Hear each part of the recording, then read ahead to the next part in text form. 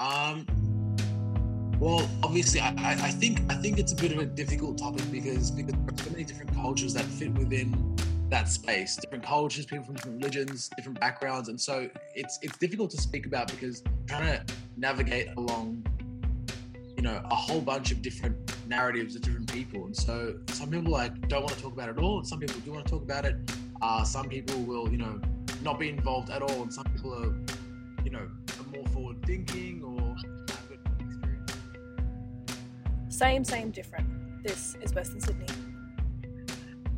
All right, so I just want to thank Erdem and Eloise for joining us on the same, different platform. The whole point of this platform is to bring voices from Western Sydney out to the world, the different stories that make up Western Sydney. So thank you so much for being a part of this project. Before we begin, I'd like to give an acknowledgement to country. I would like to begin by acknowledging the traditional owners of the land on which we live on today. I would like to pay my respects to elders past and present. I would also like to acknowledge the Black Lives Matter movement that is currently being fought in America and all over the world, including our own land, which is basically trying to bring to light the need for justice and equality, which is so important to me and the team at Same Different as well. So before we can go ahead and get started. I would start with Eloise. Thank you. So tell us a little about yourself and also about what ACON does and the work that that you're involved in. Absolutely. Hi, and thanks so much for having me today. So, my name is Eloise, and I'm a Community Health Promotion Officer at ACON, and I work specifically in sexual, domestic and family violence space. So ACON is New South Wales' leading health organisation and specialising in community health, inclusion and HIV responses for people of diverse sexualities and genders. And what I do specifically, I'm lucky I have a really varied role looking at addressing sexual, domestic and family violence for LGBT communities. So, whether that's providing strategic advice, providing training to mainstream domestic and family violence organisations, or partnering to improve capacity to work with sexuality and gender diverse people.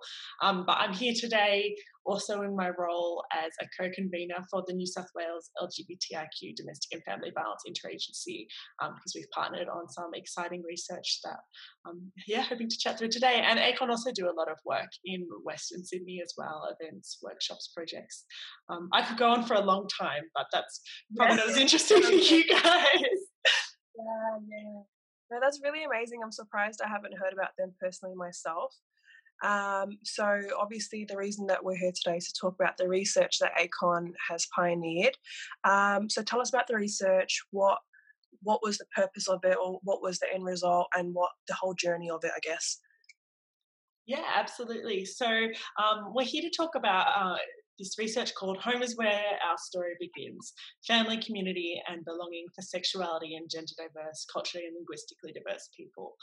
So this project looks at the lived experiences of sexuality and gender diverse people in Greater Western Sydney, who are also culturally and linguistically diverse, in relation to family and community relationships and the marriage equality debate as well. So this research is a partnership between the LGBTIQ Domestic and Family Violence Interagency, Western Sydney University and ACON as well. So I guess a really beautiful collective effort. And we also have today Erdem joining us as one of the community interns that worked on the project as well. That's great. So, and I guess because I myself don't know too much about, I guess I don't have too much exposure to the LGBTIQ community, and basically, let's start with the pronouns. So sexuality and gender diverse people, right? So is that how I address them? And I guess because I guess for me and for people that are listening, they may not be as well versed about it. Yeah, and we don't make it easy because there are different terms that different people use. So maybe that can kind of make it a little bit complicated. So today I might be talking kind of interchangeably. So sexuality and gender diverse is sort of an umbrella term talking about people who essentially might not be heterosexual, so straight, or cisgender, which is this term that is like, so if I'm born as a woman and the doctor held me up as a baby and said it's a girl, and I've grown up and been like, yeah, I am, and that makes me cisgender. So that's a bit of a new term for people as well. Whereas people that are trans might not haven't had that same experience perhaps. Another acronym that people might use is LGBTIQ. So lesbian, gay, bisexual, transgender, intersex, queer, and some people, yeah. So there can be different acronyms and different terms, and I understand that it is something new for people sometimes, and it can be tricky to get your head around. And sometimes people feel like anxious and nervous about terminology as well. But I think as long as we're trying genuinely to understand where people are coming from and use the terms that people use to talk about themselves, I think that's always the best thing.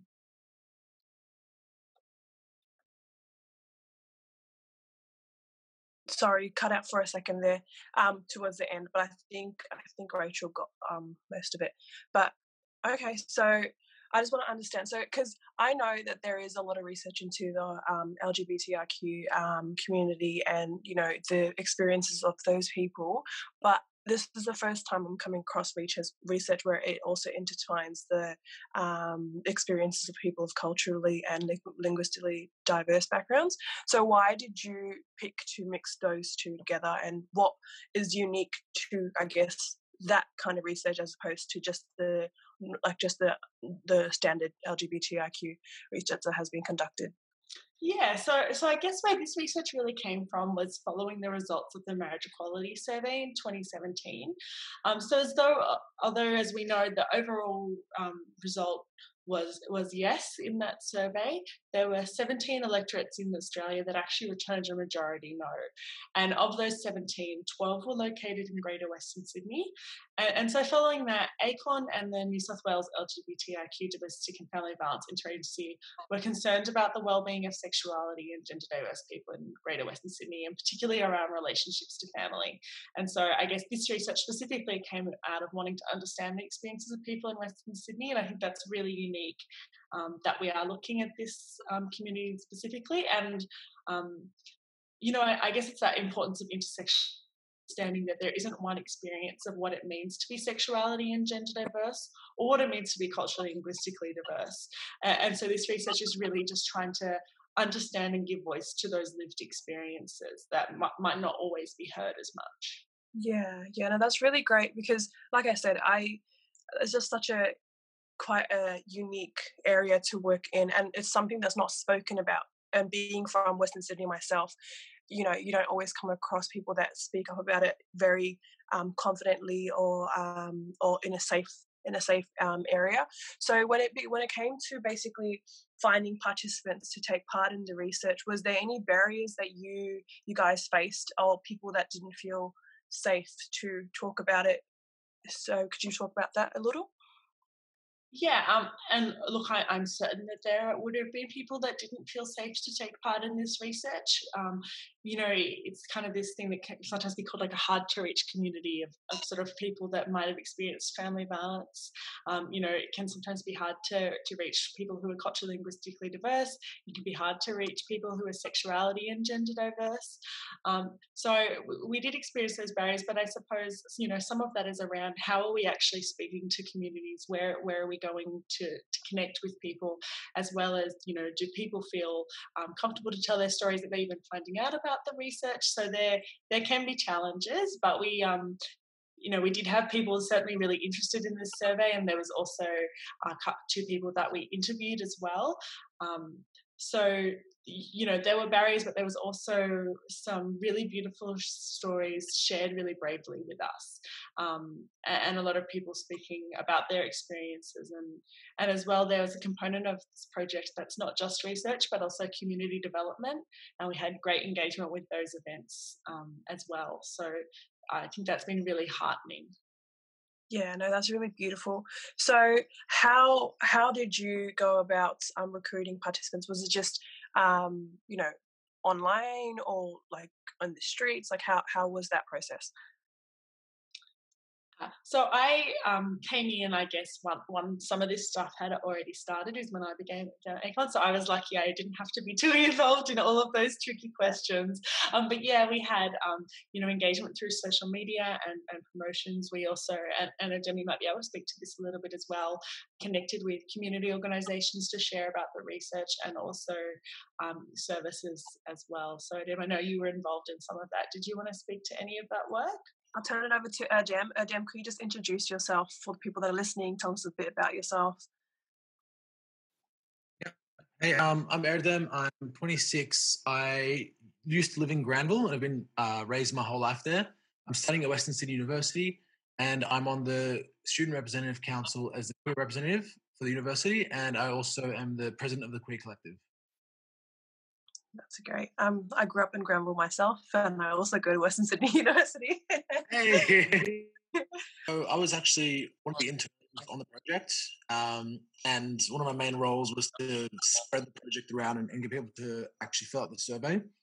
So, a lot of like walking up to businesses, just like talking to them and whatnot. Also, messaged a lot of Facebook groups. I had my own contacts within I'm actually the president of the Queer Collective at WSU. So within that space, I had contacts there. So I was sharing it as much as I could. I'm involved in a few other queer groups with people who are actually called as well. So I shared it with them. Just like lots of sharing, kind of passing through your networks. And also, walking up to a few different organizations and queer-friendly spaces, contacting even what's it called, a few like religious places of worship and whatnot, resource centers, stuff like that. Okay, so were you faced with any so when you were like, for example, going to those businesses or when you went to the religious groups, talking about the research, were you faced with any what would you say, were you made to feel unwelcome in any way, or was everyone encouraging of the research and like, yes, thanks, we would love to participate? So actually, in terms of just for like our safety, it was me and someone else. Places that might be a little bit might be considered a little bit disrespectful to speak about this stuff. We contacted them via email first. So obviously, if there was any issues, then they would say there was issues. But a lot of some didn't respond at all. Some responded and had more queries, and yeah, we just spoke to them via email. And then if they wanted to actually meet us, we would go there. That's amazing. I think that's really brave as well to do that. I don't think people usually just step up to those kind of roles. So I think I commend you in doing that.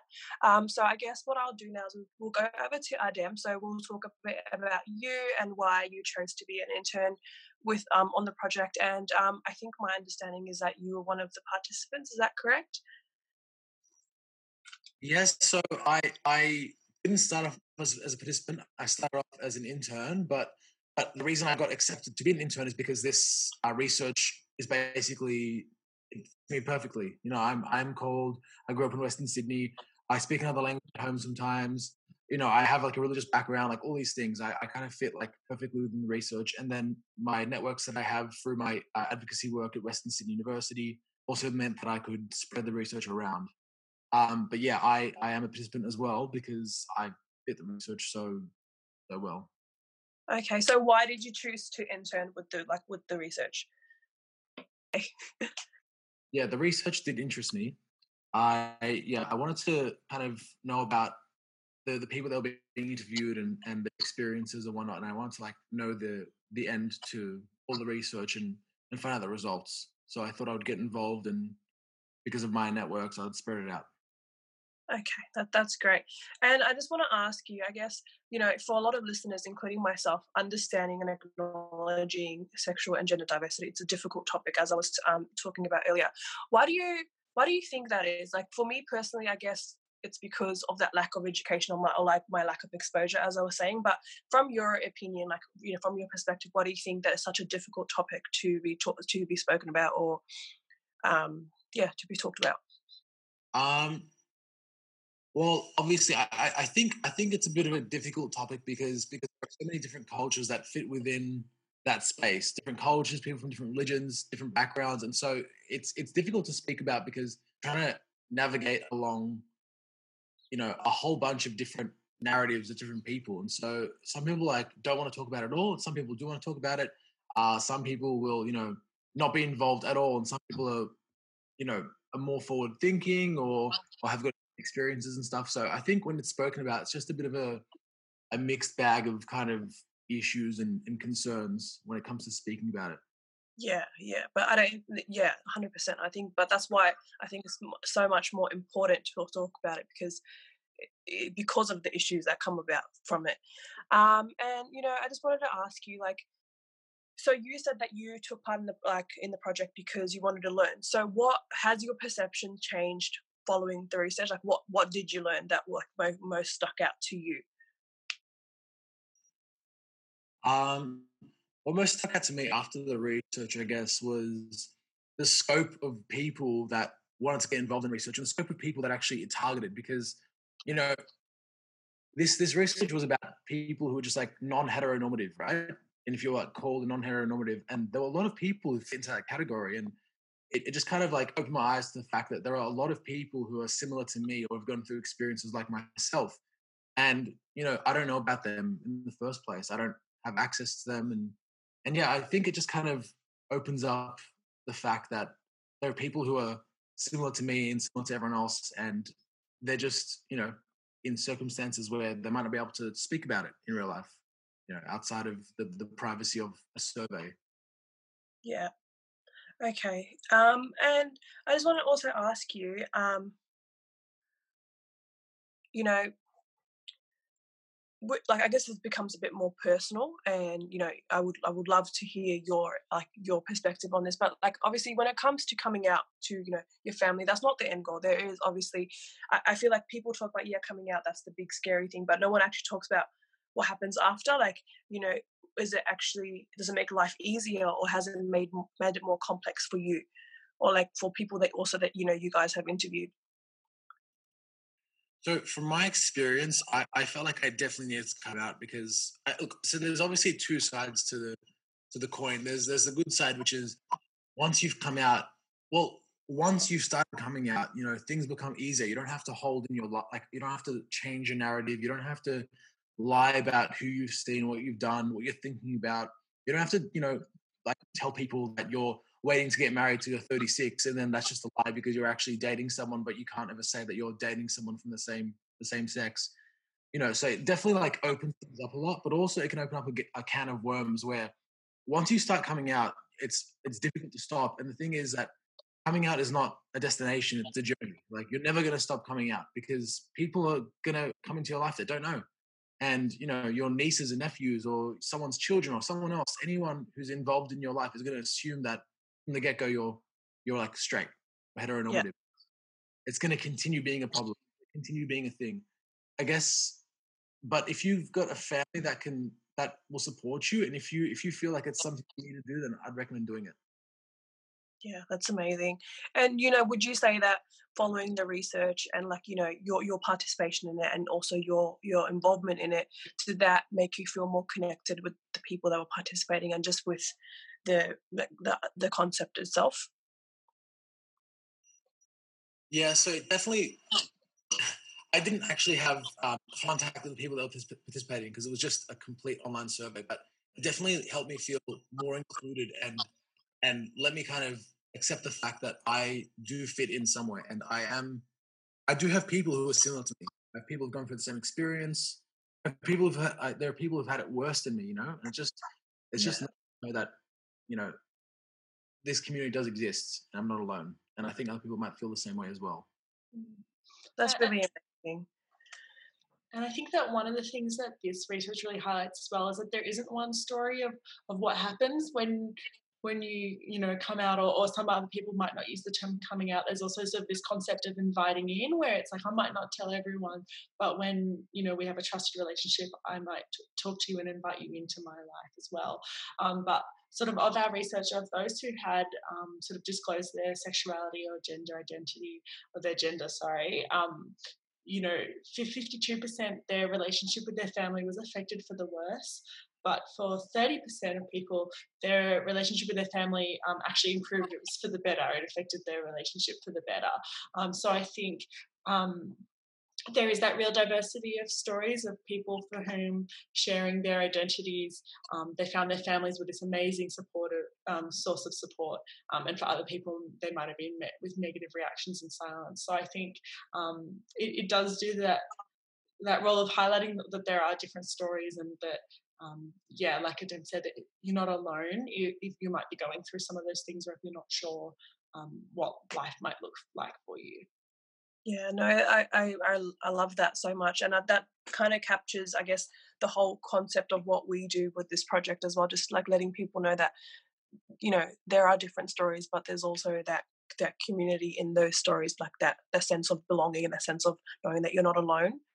I also just wanted to ask you as well, and I want to put this question to both Eloise and Erdem. So basically, I understand that from the research, they asked the participants what kind of support services they preferred. And to my understanding, out of 50 participants, 3% said that they would go to culturally and linguistically diverse background services, as opposed to the majority said that they would go to like the LGBTIQ support services. So why do you think that is? Do you think that there's a narrative to that? Like, how can we possibly help change that, or should we change that? Um, I guess that the report itself, because of the way that sort of question was posed as just like a survey response, we didn't get so much of a narrative maybe out of those responses themselves. And as well, that question was specifically asking about where would you go if you'd experienced family violence. So it might be, it's not necessarily to say that our participants wouldn't access multicultural resource centres, for example, for other needs. But most people sort of said they'd go to a counsellor, or also to a helpline as well. So I think that there are things that we can do to make sure that people know they can go to culturally linguistically diverse services, services for their community. And I think the big part, and I'm sure that you could probably weigh in on this as well, but is to really do that active engagement with LGBT communities, and let people know that your service is a safe and confidential space. Some people who took part in our research really had this feeling like they had to choose between their cultural identity and their sexuality and gender. Like, they've either got to live in the inner city and have access to sexuality and gender diverse services, or they can remain in Western Sydney and be connected to family and culture. And I think that shouldn't be the case, and that progress is kind of happening, and that we can all kind of take a role in making sure, in doing what we can to, I guess, limit that disconnection, if that makes sense. Yeah, that's so amazing. I think that's so important, that, and I think, like you say, like, you shouldn't have to choose between the two. Like, being from a culturally and linguistic background myself, I can't, like, I would ever, if I was to ever be in that position, I can imagine that I would be torn to feel like I have to pick between either my family or what is good, like what I feel like is me. So I'm really glad that that's something that you just spoke about. And what about you, Erdem? Like, do you think that there's something that the culturally and linguistically diverse background support services are not providing, or they should provide? I don't think it's about what they're not providing or what they should be providing. I think it's more about the not the stigma, the fear around going to a place where people can speak your language, people might be your same culture. Because, like, my thought, and from the experience I have from my friends, is that if someone can speak your language, then maybe they know your family, right? Yeah.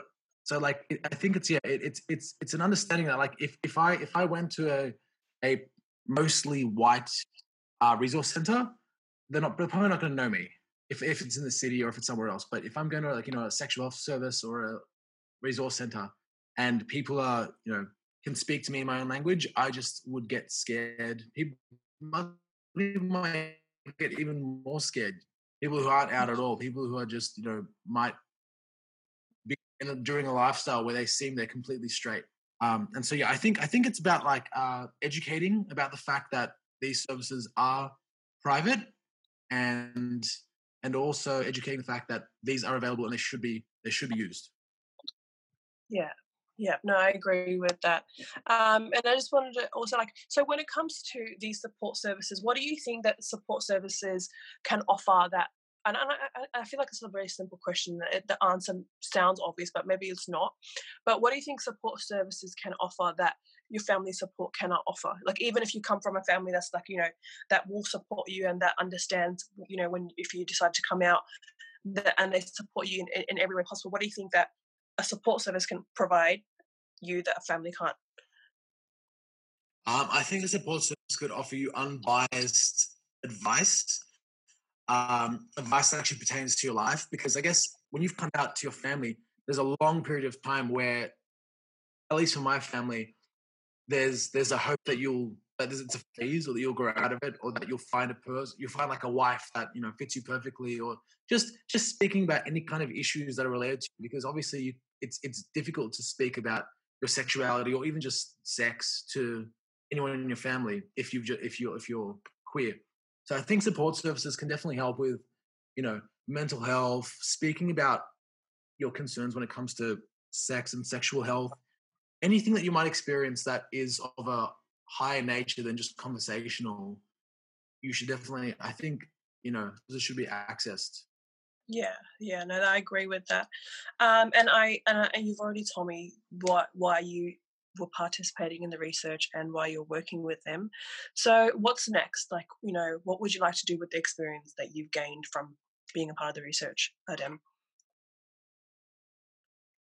Personally, I would love to start bringing more queer focus in Western Sydney. I would like to start off with seeing Parramatta really like taking charge and having a more queer friendly environment, an environment where like not just it's not I don't want it to just be community based where community people start events. I want the local council to start advocating and start bringing queer events into the city. Like bring more just queer visibility.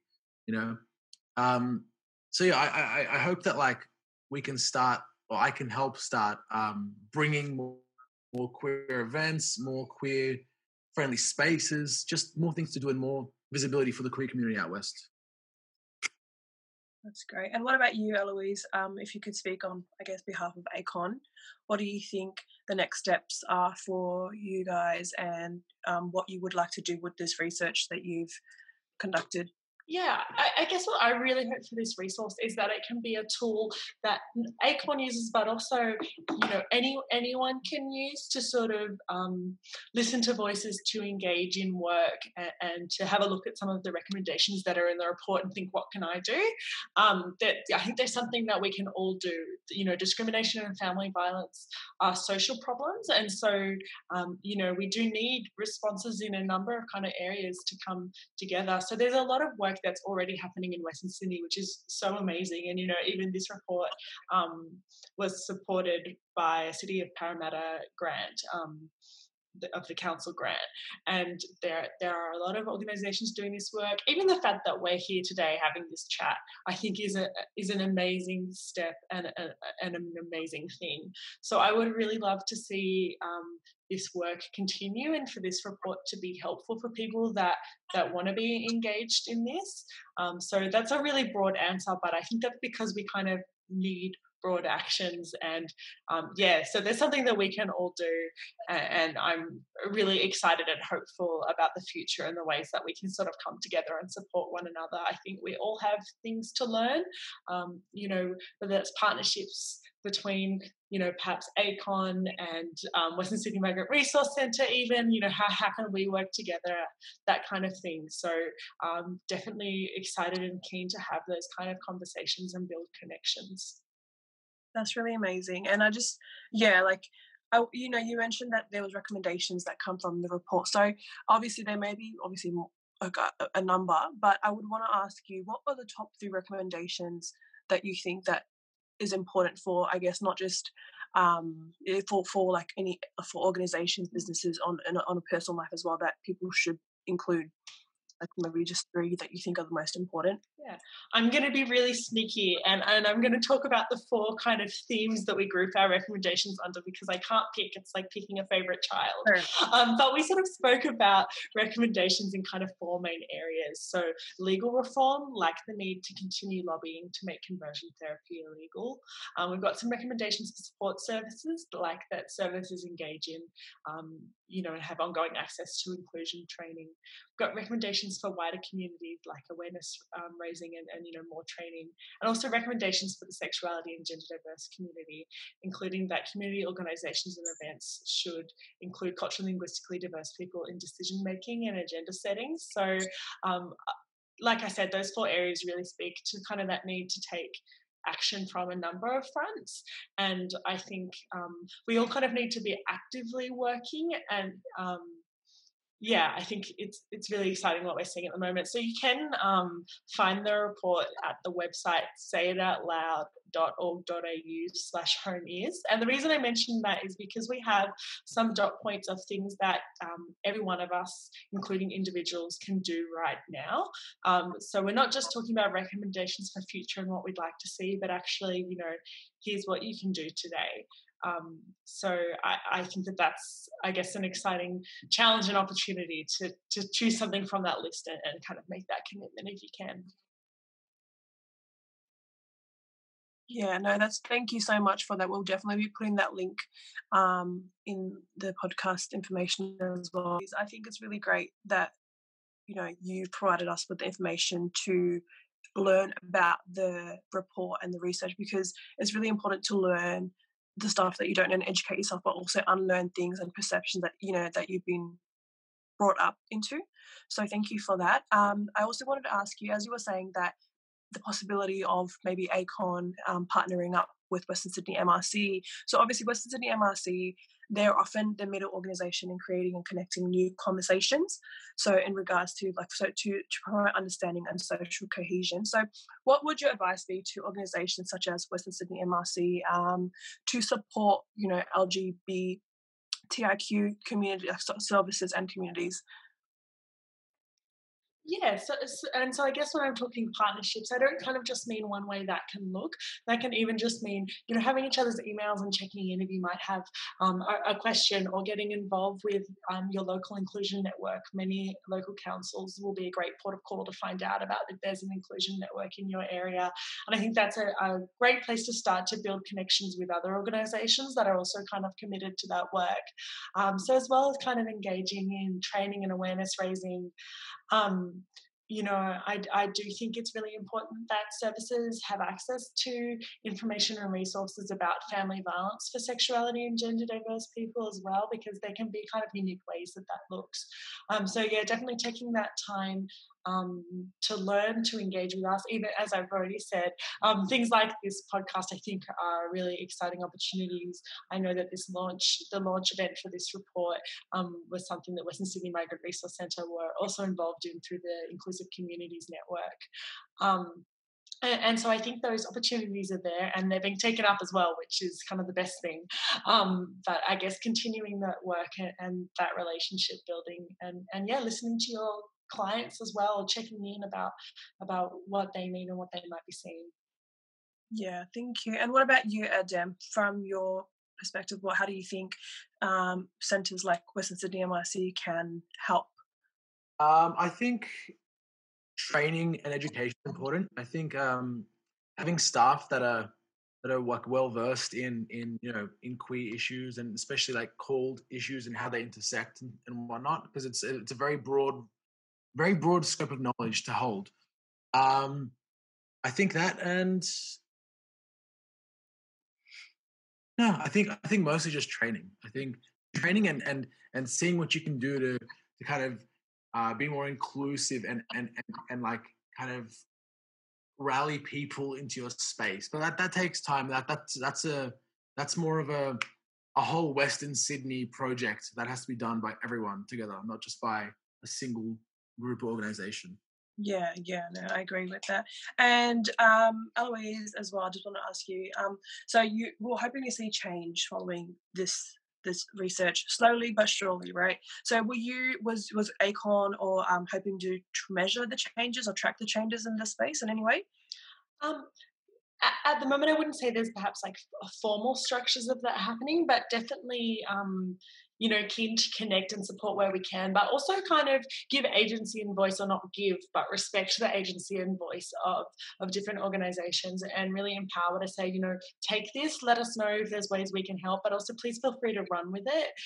So I definitely am really interested in, on the Say It Out Loud page where we're talking about this research, if there are initiatives to be sort of talking about those there so that people can find out about them. So yeah, really keen to be involved, but I guess perhaps not that kind of formal structure at the moment, but there are a lot of conversations happening, which is really exciting. So yeah, definitely very keen to be involved in that work where there is support. And that's the same for the LGBTIQ domestic and family violence interagency as well. We have a lot of really committed organisations from Western Sydney who are part of that project, and the interagency itself. So I know that there's a lot of that ongoing work for change that we're involved in. So it's not just ACON, it's broader than that, which is really amazing to see. And the other thing that I wanted to mention around how services can be kind of more inclusive is looking at visible signs of inclusion in your work. So, even just a poster or a rainbow flag, there's this kind of saying of, if you don't write us in, we write ourselves out. So unless sometimes services, unless you tell us this is a safe place for you or you're welcome here, we may assume that we're not, even if that might not be the case, because I guess how else do we know? How do we have those tricky conversations? So those visible signs of inclusion can be really important. Can I add to that as well, if that's okay? I was going to say, from my experience too, I definitely also agree. I think even things that might seem tokenistic, like having a rainbow flag in front of your business, just for just for the sake of it, these things do make me feel more welcome. The fact that last year's Mardi Gras, there were buses that were completely covered in rainbows, made me feel so much more inclusive in the city. Felt like I could get onto this bus and feel like I would not have any issues because even the bus is kind of waving the rainbow flag. So just having a poster, being inclusive, having visible signs of inclusion helps a lot, especially people who are not out or just completely, concealed within their own skin. They help a lot.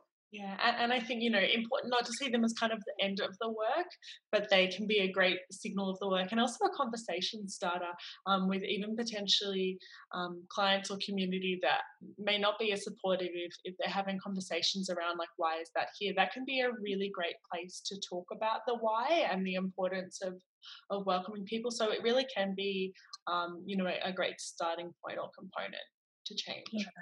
That's really amazing. It's just, when you think back to the most simple way that you can show that you're welcoming people, I didn't even appreciate, I didn't even think about that. So thank you so much for letting us know, and hopefully that, people that are listening can also make those changes as well. And I guess just to sum it off, obviously the podcast is called Same, Same, Different. What does that mean to you? I'll ask Eloise first. I guess to me, even just in that name, it's talking about those connections that we all have, the similarities that might be in our stories, and that feeling like Erdem was talking about of like, now I know I'm not alone, but also respecting and celebrating those differences as well, and holding space for that, I think. And it means a lot to me that we're, engaging and have this opportunity to have this discussion. Sometimes these topics aren't always easy for everybody to talk about, but I think it's amazing when those conversations happen, because that's where change and opportunities connect really lie. Yes. And what about you, Erdem? Yeah, I agree with what Eloise just said. I guess it's the story of, like, we are the same. We're both from different. We're both from, like, occult backgrounds. We're both from, we're both queer. We're both these things, but we're different in some certain way, right? Like, we come from different areas, or we live in different places, and so I think it's a nice kind of way to say, like, we are the same. We do have similar things. We can get along with each other, but there are differences in our stories, and we should show them and share them. Yeah, thank you. That's such a beautiful way that both of you put it. But I guess I just want to let you know that this whole discussion has taught me a lot, which I guess, like I said, I wasn't aware of, and I'm so grateful and glad that I've been able to learn today, and I hope that everyone that listens to this is able to get that same experience that I have. And I guess before we finish, is there anything else that either of you would want to say or contribute? I'd take that as a no. I guess just another big thank you, and thank you for listening. And if you're listening and this was a hard conversation for you, or maybe you didn't understand it, thank you for trusting and staying with us. And I really encourage you to take the time and learn and read a little bit more if you can, because it's so important, and it benefits all of our communities for us all to take change and challenge ourselves as well. And I think I'll just say, if you're listening to this and you come from a very heteronormative lifestyle with people who seem quite average and straight and heteronormative, then just try and be more open and try and just have signs that that you're inclusive, because there are people that are around you who might be questioning or queer and not out. Yeah, just mentioning that you're an ally will definitely help and show that you're supportive and nurture people around you. That's great. Thank you. Thank you so much, Erdem and Eloise. Thank you so much for tuning into today's episode. If you want to give us the opportunity to share your unique and wonderful story, please check us out on our website at wsmrc.org.au.